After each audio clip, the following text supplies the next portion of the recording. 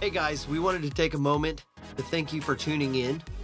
Check back weekly to stay up to date with what God is doing here in the life of our church. To learn more information, you can find us online at sturkey.church. Our prayer here at the church at Sturkey Hills is that you are moved by this message. Guys, thanks for tuning in and have a blessed week.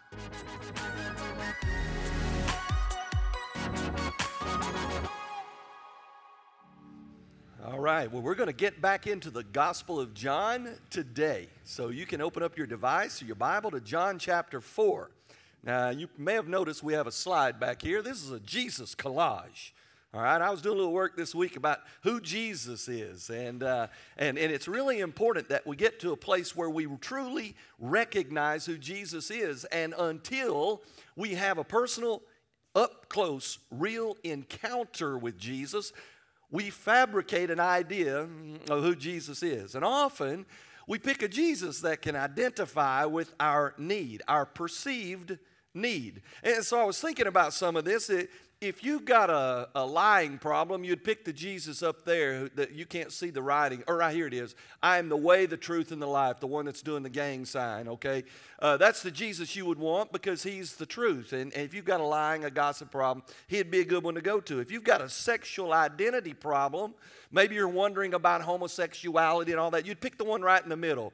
The kind of the sensitive, effeminate Jesus, with the heart on his chest. He's throwing up some kind of gang sign right there. He's got a little halo around his head, okay? We would find a Jesus that can identify with our issue. Maybe you got a drinking or a weed smoking preference.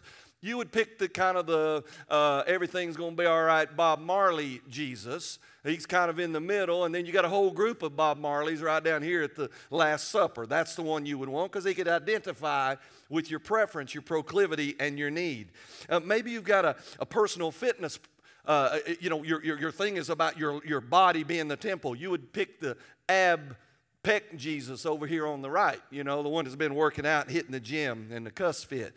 Maybe you've got a depression problem. You would probably pick the one right in the middle right below Bob Marley next to the feminine Jesus. That's the fan Jesus. That's the most popular. Put him on a fan, all right? He looks like he could identify with your sadness. He could embrace you in your need. Maybe you've got a materialism problem. Then you want to find your identity and who you are and feeling good about yourself by finances and possessions. Well, then you would embrace the boy king Jesus over there because obviously he's got wealth and riches. Now, here's the problem with all of that.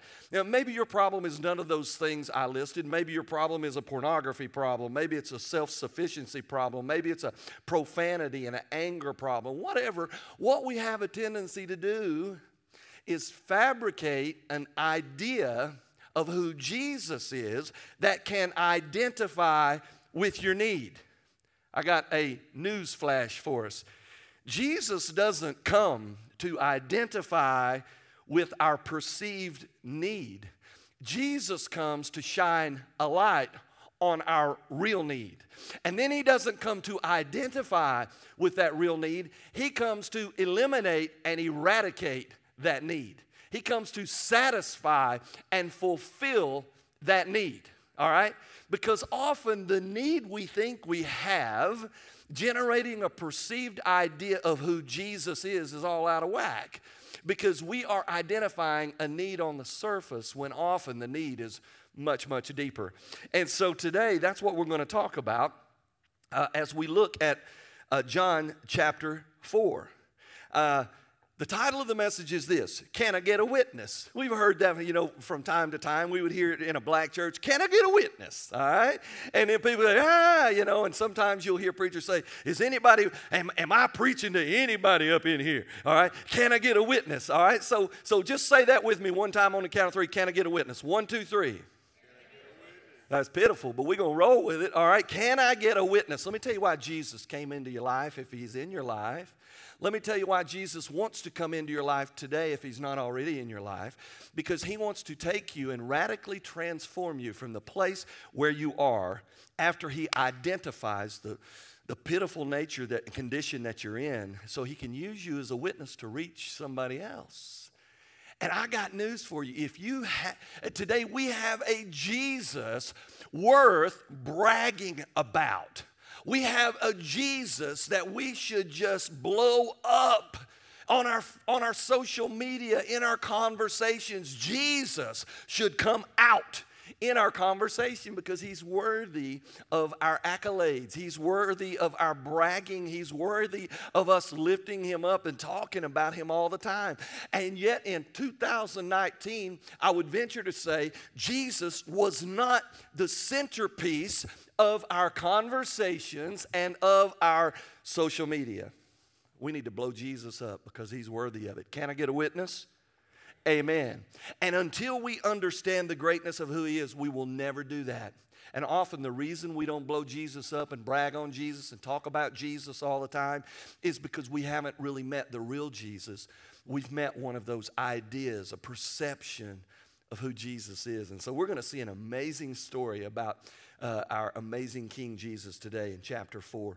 The first point on the back of your worship guide is this: the pursuit of a testimony, the pursuit of a witness. Who's pursuing who? If you're saved today, who pursued who? Did you chase after God to find Jesus, or was Jesus hunting you down and stalking you? Well, we're going to see it today. It begins in verse 1. It says, "Now when Jesus knew that the Pharisees had heard that he was winning and baptizing more disciples than John, although Jesus himself was not baptizing, but his disciples were." And point of interest, John the Baptist had been imprisoned at this point, so he'd been taken off the scene, okay? And then it says, he, Jesus now, left Judea and set out once more for Galilee. So he's headed north to Galilee. But he, Jesus, had to pass. Everybody say, had to pass. Now, here's the thing. He says he had to pass. He's compelled by a divine something, an unction, an appointment that's placed in him. So he had to pass through Samaria. This is wrong, and we're going to explain in a minute. So now he came to the Samaritan town called Sychar, near the plot of land that Jacob had given to his son Joseph. And Jacob's well was there. This well's been there since Genesis. Okay, so 3,000 years or so, 2,500 years, this well is in place. This property is special. It is assigned. And Jesus, it says Jesus, since he was tired, this is wrong. Jesus was tired from the journey. He sat down beside the well, and it was about noon. Now, we're going to, as this thing unfolds, what we're going to find out, Jesus is traveling with his newly appointed boys, all right, his disciples, his followers. And they got hungry on the journey, and so he says, listen, you guys go get us something to eat, all right? I'm a little tired. I'm going to sit down by this well. Now, this story is all messed up. Everything about this story is messed up. You see, Jesus is a Jew. Jesus is the Messiah, the perfect, holy Lamb of God. And he's going to Galilee, and if you're a Jew, you don't roll up through Samaria. You don't land in a place called Sychar, because that is where the half-breed religious rejects of the world live, the Samaritans. It's been this way since the Old Testament in the separation of Israel into the southern and northern kingdoms. And so what happened is Jews began to intermarry the pagan world. And so they embraced all of their religious beliefs. And so the Samaritans believed that now they were God's children.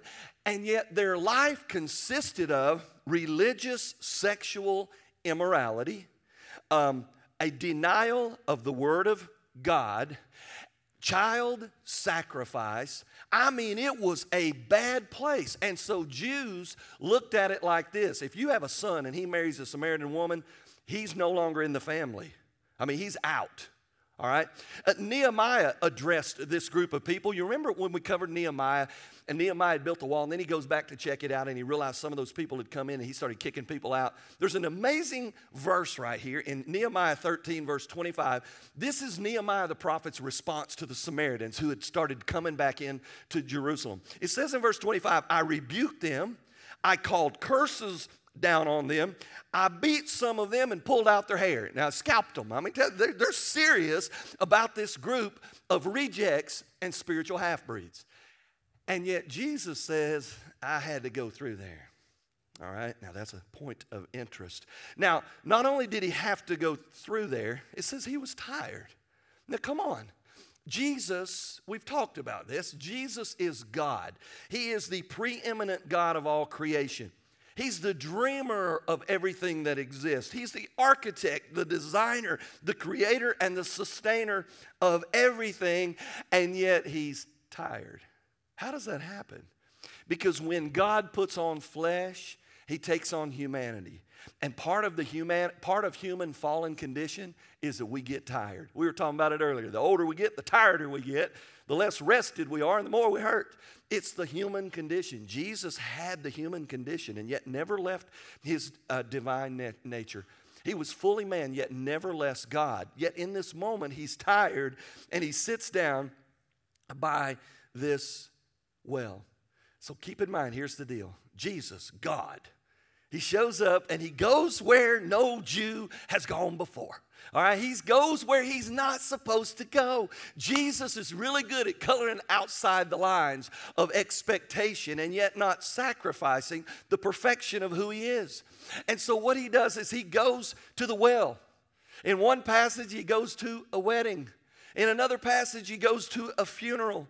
Another passage, he goes to a pool. To another passage, he's at a party. Jesus shows up where there is a need, regardless of what anybody thinks. What an example. Because we live in a world that has a need. And the need is much bigger than what people claim the need to be. The need is much bigger than what people identify the need to be. And yet often, we don't take Jesus into that arena. We need to be more like Jesus, taking the truth to the places that need it most. So here's the question. Who is pursuing who here? Jesus is the pursuer. Jesus is the stalker. Jesus is the one getting on your social media and stalking you, watching what you post. Jesus is the one that's watching. He's right behind you, watching your life choices. He's watching your decisions, listening to your conversation, watching your heartbeat, seeing what really moves you. That's what Jesus does. He is the pursuer. You say, well, now, wait a minute. When I got saved, I was looking for Jesus. No, you weren't. You may have been looking for something to satisfy a perceived need in your life, like one of those pictures on the Jesus collage, but you were not pursuing God. You were looking for something to scratch an itch as a superficial, surface level need. In fact, the Bible tells us in Romans chapter 3, verse 10, it says, as it is written, there is no one righteous, not even one. There's no one who understands. There's no one who seeks God.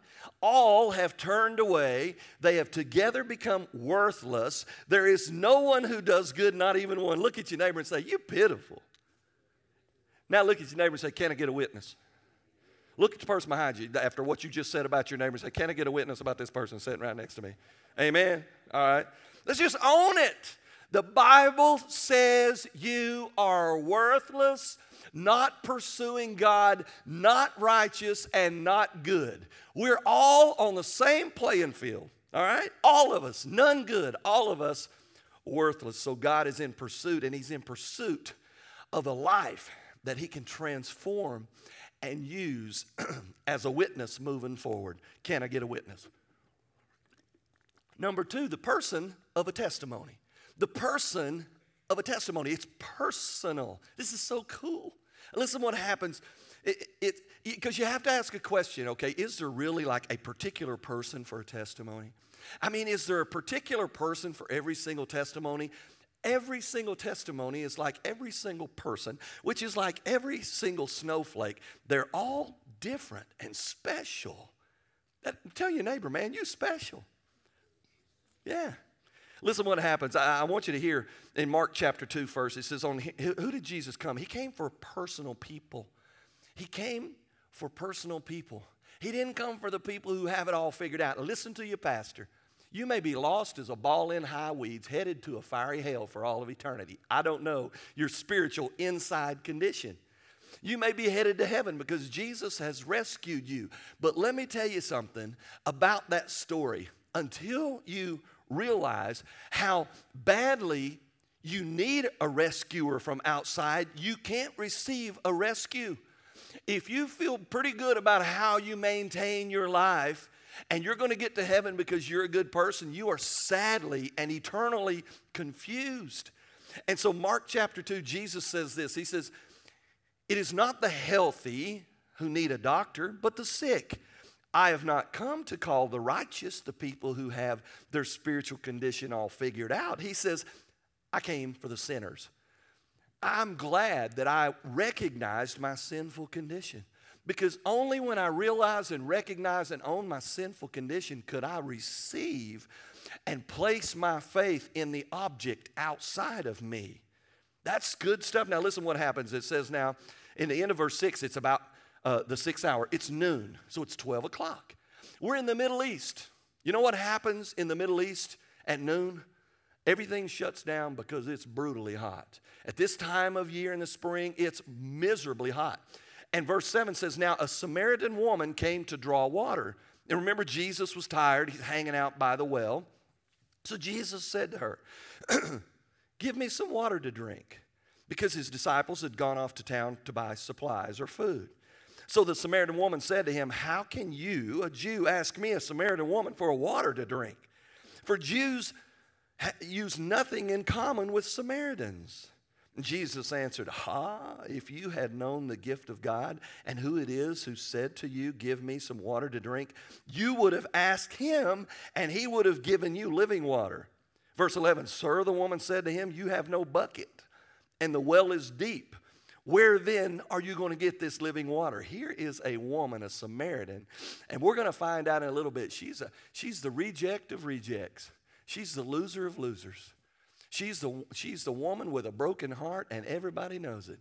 She's the one who's been chasing men all over town. She's a rounder, all right?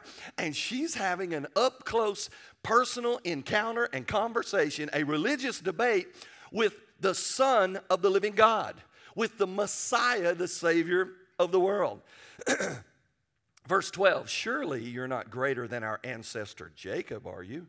For he gave us this well and drank from it himself, along with his sons and his livestock." Now, here's the thing. It's the hottest part of the day. You don't gather water at noon. You gather water in the morning and in the evening. But you see, Jesus, you remember when it said Jesus had to go through Samaria? Because he had an encounter on his mind with somebody who had a need deeper than what she understood. And so he's relaxing at the well. She shows up. She's a Samaritan woman. She's a half-breed reject religiously. He knows, and we're going to find out in a minute, she's got a history. And he knew she wouldn't come in the morning because she didn't want to hear the chatter. "Oh, there's so-and-so. Who's she with now? Who was she with last night?"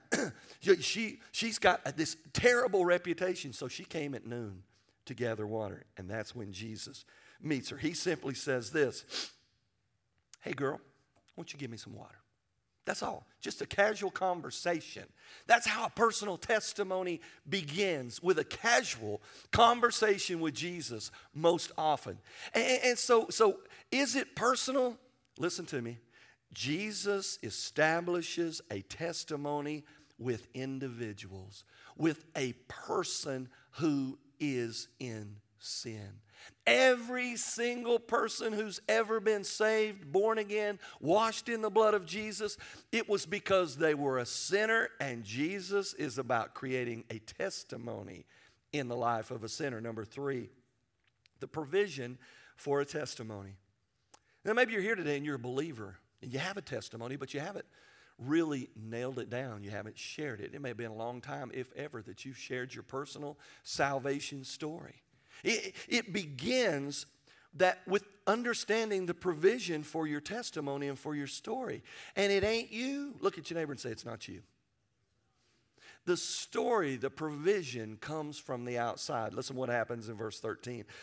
Jesus replied, "Everyone who drinks some of the water, of this water that you're getting from this well, is going to be thirsty again. But whoever drinks some of the water that I will give him will never be thirsty again, but the water that I will give him will become in him a fountain of water, springing up in eternal life." He asked her for a drink because he knows she came to meet a physical need, to gain water. And he spins it upside down on its head, and he says, there's a deeper need in your life, and it's not physical water. It's spiritual refreshment. You see, water gives life. Water gives cleansing. Water gives produce or fruit. And he knows all she's doing in drinking water, she's just satisfying a temporary physical need. And he says, you got a bigger need. It's a spiritual need. And he knows this. He knows that you can't, the soul is the thing that determines the eternal condition of your body. Your body does not affect your eternal condition. Your physical stuff will not alter your eternal condition. You can't be good enough. You can't pray enough. You can't memorize enough scripture. You can't help enough widows. You can't give enough to the poor. Nothing in your physical body can affect your eternal condition. It takes something spiritual to affect your soul. And that's what Jesus is saying. You see, often people come to God, they say they come to God because they have a physical need. Most often, you know what it is? I don't want to go to hell when I die. Amen, Oscar? Oscar, I go over to his restaurant, and Daryl and I will be over, some guys will be over there, and I'll say something, and Oscar said, that's right, I'm with him. And they'll say, why'd you agree with him? He said, because I don't want to go to hell when I die. He's a preacher. All right. It's a good point. I don't want to go to hell either, Oscar. And if you want to go to hell, you are really confused. You don't understand hell. But often people say they come to Jesus because they don't want to go to hell. And don't get me wrong, that's a great motivation. But your need, your physical need, and a desire, a physical understanding of an eternity suffering in a place called hell is not what changes your eternal destiny. That's not the right object of your affection. The object of your affection shouldn't be fear of hell. The object of your affection should be the one who changes your eternal destiny, and his name is Jesus. Now listen what happens as we move forward. Or understanding this more, John 14:6, he talks about the provision for your testimony. He never says it's you. He never says it's me. He never says it's something I do. He says, John 14:6, I'm the way, the truth, and the life. Nobody comes to the Father but by me. Jesus says it's about me. It's about me. I am the provision. Romans 6:23 says, for the wages of sin is death, but the free, absolutely free gift of God is eternal life through Christ Jesus our Lord. He says, listen, I am the one.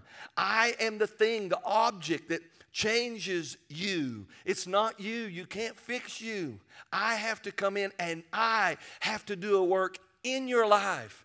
And I'm standing here pursuing you with this passionate desire to see you saved. Now, often what happens is people spend their whole life in a fog, in confusion, never just surrendering to Jesus. And we hope, man, one day when I stand before Judge Jesus, I hope I got it right. I hope I had it right in my life. I hope that maybe my faith thing, my approach to Christianity, my life, I'm hoping it works out and I get into heaven. Well, the Bible says in Romans 1:20, the invisible things of him from the creation of the world are clearly seen, being understood by the things that are made, even his eternal power and Godhead, so that they are without excuse. You see, in the end, there's no excuses. There's no redos. There's no, I kind of missed that one. I remember hearing a hard truth that kind of opened my soul and breathed in there and invited me into the truth of who Jesus is for me. But I was too proud of a moment, of a prayer, of a time, of a commitment, of a thing I said, of a statement that I stood on. I didn't receive it. I just talked about it. I had an idea of it, but I never allowed it to penetrate my soul. Can I get a witness? Number 4, the preparation for a testimony. The preparation for a testimony to even happen in our life. It says in verse 15, now the woman said to him, sir, give me this water. She's like, okay, man, you're talking about I'll never thirst again? I'm not going to have to come down here with all these mouthy, gossiping, slanderous, judgmental women talking about my history. I'm never going to be thirsty again. I don't have to come down here anymore. Sign me up. Amen?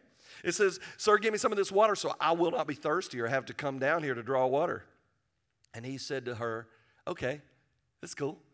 You want some of this water? Now, right now, what he's going to do is he's going to check and see how badly she understands her need for this living water. The preparation, man, of the heart is when the Holy Spirit comes in and begins to like step on our toes, you know. Sometimes you hear a message preached and it's like, man, I should have wore steel-toe shoes. I'm going to put my feet under my seat, you know. This ain't comfortable. That's the preparation of God writing a story. It's when the Holy Spirit comes in and upsets it, man, and stirs it up and stomps around trying to get things right. He says, you want some of this living water, young lady? Then go get your husband. Go call your husband and come back here. Verse 17. Man, it set her upside down. He wasn't supposed to know her story. And it says the woman replied, I have no husband. And Jesus said, I know. Right you are when you say, I have no husband, but you have had 5 husbands, and the man that you're living with now is not your husband. And this you said truthfully. Man, he just shined a light into the depth of reality of who she was. She didn't want that to be known. That's the worst, most shameful thing in her past. And here's this different individual, a Jew, coming into her circle, pursuing her and talking to her and unveiling who she really is. You see, the provision for a testimony is when the shell comes off of our heart and the light of Jesus shines in that darkness and you say, oh, wow, I am that bad. Only then can a testimony begin. Only then is the heart prepared to receive this thing that makes a testimony. So the woman said, sir, I see that you are a prophet. She's going to change the subject. Isn't that funny? That's what we do. We start trying to talk God and kind of talk ourselves into a better spot with Jesus. And she says, oh, sir, I perceive you're a prophet. Our fathers worshiped on this mountain. Now she's going to get all theological and talk about Bible history with God. Amen? Now, he says, Jesus said to her, believe me, woman, a time is coming when you will worship the Father neither on this mountain nor in Jerusalem. You people worship what you don't even know. And we worship as Jews, the one we know, because salvation is from the Jews. But a time is coming, and now it is here, when the true worshipers will worship the Father in spirit and truth. For the Father seeks such people to be worshipers. God is spirit, and the people who worship him must worship in spirit and truth. The woman said to him, I know the Messiah is coming. Whenever he comes, he will tell us everything. I mean, she's diving in, man. She got it all spiritually figured out. And Jesus, let me unpack a little bit what Jesus is saying. He says, people who worship in spirit and truth are the true worshipers. He says, it doesn't matter if you are a Samaritan. It doesn't matter if you're a Jew. It doesn't matter if you're white. It doesn't matter if you're black. It doesn't matter if you're red or if you're yellow. It doesn't matter if you're rich or you're poor, educated, uneducated. It doesn't matter. The ones who experience God are the ones that get called out of wherever they are and respond to the pursuit of Jesus in their soul and receive the truth into their life. Jesus said to her, she said, yeah, there's a Messiah coming. I know he's coming, and when he gets here, he's going to tell us some stuff. The first of Jesus' great I am statements. You see, the disciples knew Jesus was God. Some of the people believed Jesus was God. John the Baptist acknowledged Jesus was God. But Jesus also right here says what? He says, Jesus said to her, I, the one speaking to you, am he. He says, I am the I am. The one you're talking about from past, that's me. The one that you're talking about, the Messiah that's coming, that's me. I'm here. You get it? This is a big deal. You're talking to God. All right? Now, that's what it feels like when it's prepared, when the soil is conditioned to receive the seed of life found in Jesus. Now, it says about that time the guys started coming back. Okay, and so she's interested, but she's supposed to go get her husband, and she don't have one. Now everything's upset. Now, listen, maybe you haven't had 5 husbands. Maybe you've had 6. I don't know. Maybe you hadn't had multiple spouses. Maybe you've just had multiple adulterous relationships. Maybe what you've had is imaginary lovers through the vehicle of pornography. And maybe what you've had is an affection towards something that elevates above God. Maybe it's a beverage. Maybe it's a food. Maybe it's a drug.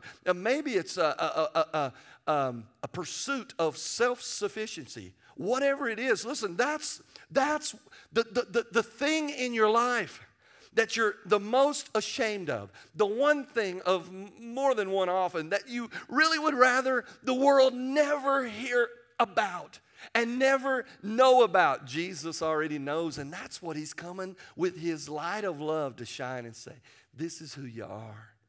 And I came for you right there where you are. I'm not waiting for all that for you to fix it.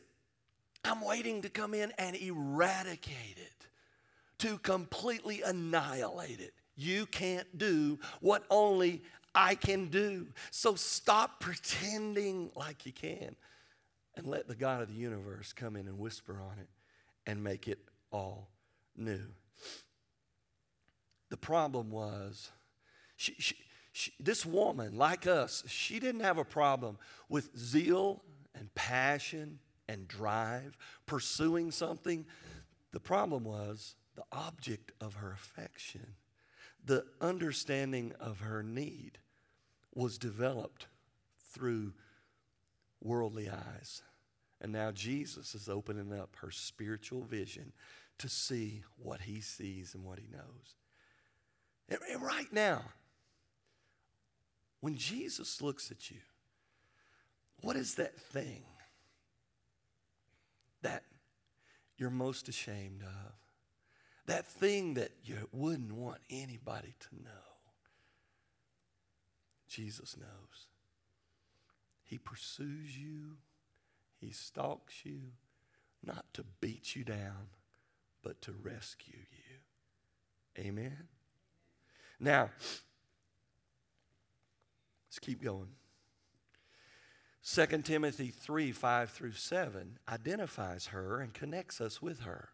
Religious people. It's religion. That's the problem that most of us have. We have religion, but we don't have a true personal relationship with God through Jesus, his Son.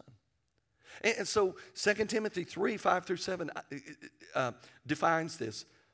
It says they have a form of godliness, but they deny the power therein. And from such a people, it says, turn away. For of this sort are those who creep into the household and make captives of gullible women loaded down with sins, led away by various lusts, always learning, never able to come to the knowledge of the truth. See, that's religion. When people go to church their whole life and they dance around the truth, they hear the truth, and they just let it bounce off of them because they're bulletproof. And meanwhile, they never experience the power of God unto salvation. What would make Jesus willing to come to this abused lady and extend love to her? What is it about Jesus? Well, he's God. There's more to it. Today, what makes a man not be abusive to a woman? What makes a man choose to love little girls in a pure way? It's a father's heart, a true father's heart. I was raised with brothers. We had 2 daughters. I know this much. Daughters are expensive.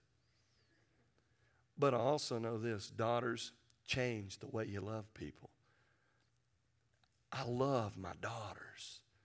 I loved them from the moment they came into this world, so much that when the first one got here, Caitlin, I loved her so much for 22 months, I was mortified of having a second child because I'm thinking there's no way I can love child number 2. And yet when I held Kelsey in my hands, the love did not divide, it multiplied. The love of a father, and that's what Jesus had. He had the love of his Father in him. And so he could look into the life of the total reject of society and say, whoo, I love you something special. You need the kind of love that I bring to the table. And so that's how God prepares the story. Let's keep going. We're almost finished. Now, she experiences this love, man. Her heart is prepared. She realizes how badly she needs something different. She realizes now my need is not love and relationship from a physical guy. My need is a spiritual need. The water that I came to get only quenches the surface. I need something on the inside that Jesus said would just continue to pour forth. And so now she knows that Jesus knows who she is, and she says, I still want your water. And that leads us to point number 5, the priority of a testimony. Then the woman left her water jar, went off into town, and said to the people, come and see a man who told me everything I did. Surely he can't be the Messiah, can he? So they left the town and began coming to him. Listen, she forgot why she even came to the well. She forgot her pot. She left with something greater. Man, there is a priority. Now, I got to go tell somebody what happened to me. Now, listen to me. If you have never told anybody about what happened to you when God rescued you from your sinful condition, it may be because He has never rescued you from your sinful condition. And I want you to know it's not too late because you're still here and you still have a heartbeat. And He's pursuing you right now. And He's preparing you right now to receive all that He has, all that He is in exchange for your half-breed, pitiful, sinful self. Isn't that good news? Can I get a witness? That is such good news. And He wants you to leave with a priority about your testimony. She left and she told all the people. Now, I don't have time to cover all of the rest of it, but I'm going to finish with number 6, the power of a testimony. You may think your testimony is just not that great. It's great. Tell your neighbor, your testimony is amazing. Because your testimony is not about you. Your testimony is about Him. And He's great. Any story that connects to His story becomes a fantastic story. How powerful is your testimony? You say, well, you know, I want to tell people about Jesus. I just don't have all the answers. We make excuses. I don't think they've all heard it before. They won't receive it from me. I don't really know how to begin. Begin with your story. Just tell your story all the time. You read the New Testament. Paul wrote about 2/3 of it. He never gets tired of his story. He never gets tired of saying, man, I was a disaster. I was the chief of all sinners, and Jesus came to me and saved me. That's our story. That's our story. Now listen what happens in the power of the testimony. Verse 39. Now many Samaritans from that town, Samaritans, half-breed rejects, okay? Confused spiritually, child sacrifice, sexual adultery as worship. I mean, an absolute mess. It says they believed in him because of the report of the woman. They placed their belief in Jesus because of the report of this woman. This woman, the woman that everybody talked about, the woman with the worst history in town. There's power in the testimony. It says, so when the Samaritans came to him, they began asking him to stay with them. And he stayed there 2 days. And because of his word, many more believed. And they said to the woman, no longer do we believe because of your words, for we have heard for ourselves, and we know that this one really is the Savior of the world. Isn't that cool? Of all people, her testimony led a community to follow Jesus. And I want you to hear your pastor. Your testimony is powerful. Use it. Your testimony is amazing. Share it. And I close with this story. When I was at Liberty University, I had a guy, and we were in class together, and he asked me, "Hey, you want to go to dinner tonight? We'll talk about our project." I said, "Yeah, man, that sounds great." He's a big old guy, bigger than me, a lot. And so we go to dinner, and I said, "Hey, how'd you end up at Liberty pursuing a degree in a master in divinity and pastoring a church?" And he said, "Well, I've always been a big guy. And when I came from a home that did not know Jesus, man. It was rough. It was broken." And he said, "I got tangled up with a group of people, and they wanted me to collect money for them because I'm a big guy. I was a fighter." And he said, "So I started collecting money, and collecting money moved from collecting debt to distributing drugs. And so I became a drug dealer, and I made a whole lot of money." And he said, "I had about 14 homes and rental properties and fancy cars, and I lived what the world says is the dream." And the man that I bought my drugs from, he said he had a beautiful girl that lived with him. And I just thought she was the prettiest thing I've ever seen. And he said, "I never used the drugs that I was selling until one day I took a snort of cocaine." And he said, "It set me on fire." And he said, "I became badly addicted to drugs. I lost all my homes, lost all my cars, lost everything I had. Meanwhile, the person that I bought my drugs from that had a beautiful girlfriend, he got put in jail." And he said, "I was in the loneliest, darkest place in my life." And he said, "I called her and asked if I could meet with her." And he said, "I told her, I got a confession. I've always thought you were the prettiest girl I've ever seen. And I was wondering if you would ever consider marrying somebody like me." And he said, "I don't have anything to offer, but I would love you forever." She told him, she said, "I can't marry you." And he said, "Why?" And she said, "Because I was raised in a Christian home, and I always told God I wouldn't marry anybody but a Christian because that's what I believe the Bible says." And he says, "I'll be your Christian. What do I need to do?" She said, "Let's go to church." They went to church on a Sunday night. And he said, we were in a little church, and that preacher shared the gospel, the love of Jesus. And he said at the end, he said, if you need Jesus in your life, I want to invite you to come down here. And I'm telling you, this guy's about 6'6" and weighs about 280 pounds. He said, "I walked down there and told that preacher, I need the Jesus you just talked about." And he said, in that moment, Jesus came into my life. And he said he eliminated all of my desire for drugs, all of my desire for the life that I had before. And he changed everything about me. And that little girl, we got married. And now we have 3 beautiful little children. And I'm sitting there thinking, and he said, "What's your story?" I said, "From now on, it's what you just said was yours, because it's a whole lot better than mine." And he said, "What is your story?" I said, "I was raised in a Christian home. And at 10 years old, in a revival, I asked Jesus to save me, and he saved me. And I made a lot of mistakes, but I've tried to live somewhat for Jesus since I was 10 years old."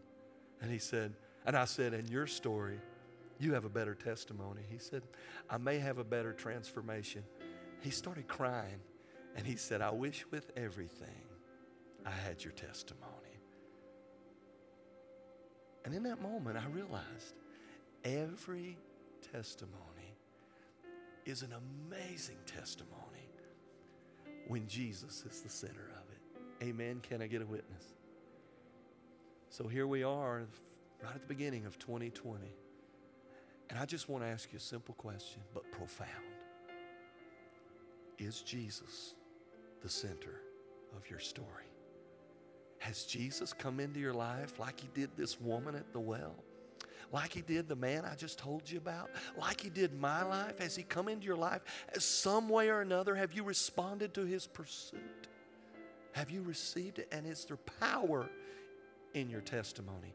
Is there a priority in your testimony? I venture to say probably there hasn't been much priority or power, because we have a lot of empty seats in here. Because weeks go by and we never even invite a friend to church, let alone tell them about the saving gospel of Jesus. I want you to bow your heads for just a second. If you're here and the Lord has prepared your heart today and given you a keen awareness that He desires to rescue you and He's waiting for you to receive that, would you simply just raise your hand and say, yeah, that's me. Doesn't matter what anybody else does or thinks. This is between you and God. Just as if you were the woman at the well with Jesus and Jesus alone. Do you need to receive that today? Just slip your hand up so I can see it. And so I don't see any hands. If you raised your hand, I would invite you to come and talk to me after. Then that means we've all received that grace gift into our life. I want to challenge you that your testimony becomes a priority so that the power of God can be revealed through your story, and it will affect somebody else's forever story. Father, we thank you for loving us with a Father's love, that you just keep on loving us even on our worst day. Father, we thank you that you wrapped yourself in humanity and came to this earth and died on a cross for our sinful condition. We thank you for this beautiful story of a sinful person receiving a rescue. It's a picture of all of us, God. It may have a different color, a different flavor, but it describes us all. So God, if there's somebody here today that's lost and playing with the thoughts of salvation, I pray, God, that you won't let them loose. Your Holy Spirit will just squeeze and work them over. And even tonight when they lay down to go to sleep, they can't let it go. But God, for the rest of us, what are we doing? Help us do like this lady did. Take the testimony, the witness you've given us, and make it a priority in our life so that you can demonstrate your power through the simplicity of a testimony. And we'll give you the praise and the glory, God. In Jesus' name, amen.